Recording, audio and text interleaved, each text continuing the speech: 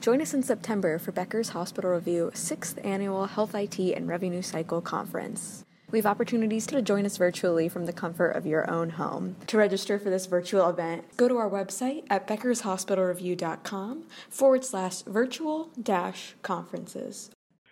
This is Scott Becker with the Becker's Healthcare Podcast. Thrilled today to be joined by Nancy Gade. And Nancy is the Chief Nursing Officer at the Boston Medical Center. And the Boston Medical Center is this magnificent mix of an elite academic medical center combined with a safety net hospital. Nancy, can you take a moment, tell us a little bit about yourself and about the Boston Medical Center? Then we'll talk about the role of the CNO, what you're sort of looking at today, where you're most focused today, how you're dealing with staff resilience and more. Nancy, go ahead and tell us a little bit about yourself and the Boston Medical Center. Thank you, and thank you for having me here, Scott. This is a big pleasure for me. So I'm the Chief Nursing Officer for BMC, Boston Medical Center. It's a 500-bed academic medical center connected with Boston University. And it is, as you said, the largest safety net hospital and the largest trauma center, actually, in New England. We are really old. We were the first public hospital in the country, started in 1855 as Boston City Hospital. And now really we merged with University Hospital about 20 years ago, and now they call it a private hospital with a public mission. So we have a lot of resources for our patients. We think a lot about substance use disorder and violence prevention. We have a rooftop garden. We're a leader in substance use disorder programs with NAS babies.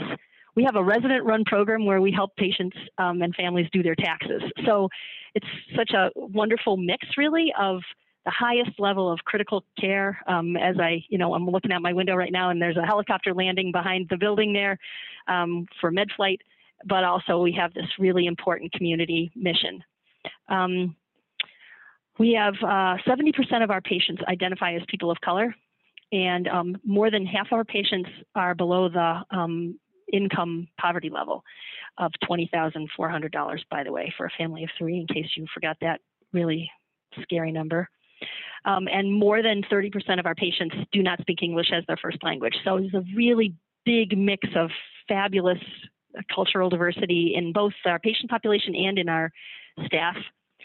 We have more than 50% Medicaid, and are really proud of the work that we're doing in equity.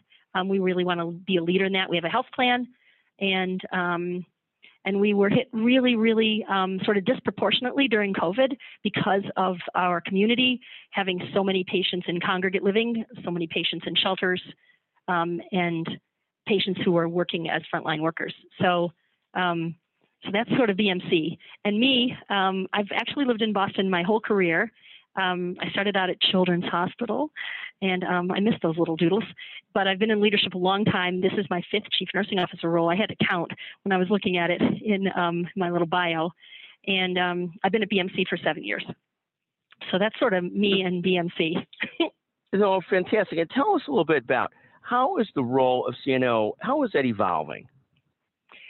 So that's such an interesting question, and I don't know if it was accelerated or magnified by sort of what healthcare has gone through for the last couple of years. But the Chief Nursing Officer role, I've always thought it was like a big combination, right, of balancing quality and safety with financial management and patient experience and compliance and human resources, because usually we have a lot of people that are in our world. I feel like over the last couple of years, the biggest evolution in the Chief Nursing Officer role has been sort of this increase in leadership strategy and being really an important voice at the table for, where organizations, where systems are going, and how to really be sort of the voice of the patient and the family in those conversations, but also balancing all those other things. I wonder now, though, after COVID, if we've even become sort of more of a voice for equity. And we all saw how with Black Lives Matter and with COVID over the last year, I don't know, I feel like as a person in the room who's really speaking for our patients and for our communities, when you're in these senior VP, senior leader discussions, I feel like we have even more of a responsibility than ever to represent that piece. And I see it, in the nursing literature. of my colleagues who are writing about this and writing about how they're looking at their outcomes as they relate to quality across different races and equity outcomes. So I don't know. I think that maybe that's how it's evolving. It's becoming even more of an important voice for the leader of leaders and equity for our patients. I mean, so a bigger seat at the frontline table for strategy, Yeah. a bigger seat on health equity, and also a greater role in coaching and taking care of your entire team, I take it. Like that's part of this, a big part of the evolution too. Yeah, I think that's right. And, with especially with COVID, I found myself often being with the chief medical officer, we were like sort of the final word on all kinds of different policy decisions and practice decisions. And then where I usually really focus on communicating with the nurses, I started doing videos that were watched by the whole organization, sort of like where are we clinically, more broadly than just for nursing.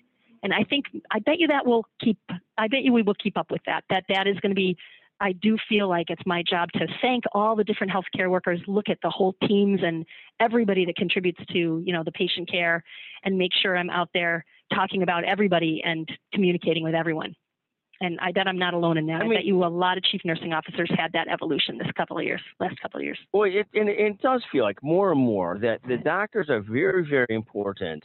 But the nurses are sort of the heart of institutions increasingly, and sort of the core, almost the infantry of the institution. They're the people on the floor every moment of every day. And so senior leadership at one point, I mean, it's obviously still so worried about their physician colleagues and what happens with physicians, but increasingly views the nursing, and it's where the nurses are, is the biggest challenges, the biggest shortages, the biggest needs, that it's become so critical to everything that health systems do. Not that it always wasn't, but it just seems like there's a whole renewed level of understanding of how critical the nurses are to being the bread and butter of a health system. Yeah, I've absolutely never been prouder to be a nurse. Never. I've also never been more worried about my colleagues and about the staff nurses on the front lines. And, you mentioned resilience in the very introductory comments here. And I was looking at this survey that the American Organization of Nurse Leaders did, a longitudinal survey, and the top worry for chief nursing officers is mental health and well-being of staff. And it's sort of grown, it's always been in the list, but, and we've always tried to think about resilience and work-life balance and all that, but it's definitely risen. And now it's something that I think all of us are really, really trying to think about, bringing new nurses into our systems, sort of on top of some tired current staff, but also really trying to lift the people that have worked with us and have had a really hard year balancing their lives and their patients' needs. And let me, as a follow-up to that, let me ask you our final question for today, Nancy, is what are you most focused on and most excited about this year? I mean, it's got to be a mix. I mean, most focus might be on nurse health and the health of your nurses and the labor force. But tell us, let you use your words, because I'm going to bring you. What are you most focused on and excited about for the next half of this year? Well, most excited about, we actually submitted our magnet document in April. So we are here at BMC trying to become a magnet organization. And so for me, that is a way for me to really show off the staff here and how much they care about our patients and the diversity of our patients. And so I think under the excitement category, that would be it. And but from a professional opportunity and growth and just a pride point of view as a leader at BMC, what I'm most excited about this year is we've started to look at all of our outcomes across race and focusing on where can we make changes in the way that we deliver care, how can we go upstream and focus more on housing and more on our community, where do we buy our stuff from? Can we make sure that we're buying it from women-owned companies, from companies with, diverse owners? And so I think our equity work is actually what I feel like is going to be the biggest, maybe for me personally and for us as an organization, a place where we can really distinguish ourselves and be real leaders in that area. So that's what 2022 is going to bring me. Oh, so just magnificent. So I love that. Both the effort to make the health system a magnet institution in so many ways. It's already just such a magnificent institution. Thanks. And then the work in equity at every level, at health equity, but also in how you work with suppliers, how you work with others, how you work with contractors. Yeah. Just literally magnificent. Thank you. Thanks. It's great.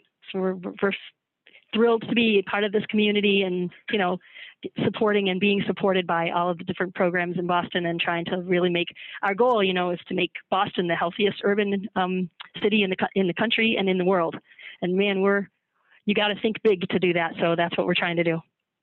No, just a fantastic city and a fantastic place. And, I can't bring myself to cheer for the Celtics, the Bruins, and the Patriots, but I am a big Boston fan, and the Boston Medical Center is literally second to none in hitting this mix of being a great institution and a great safety net institution. Just fantastic. But I do love the Red Sox. Thank you, Nancy, so much for joining us today. Thank you. What a pleasure to visit with you. Thank you so much. It's been a pleasure.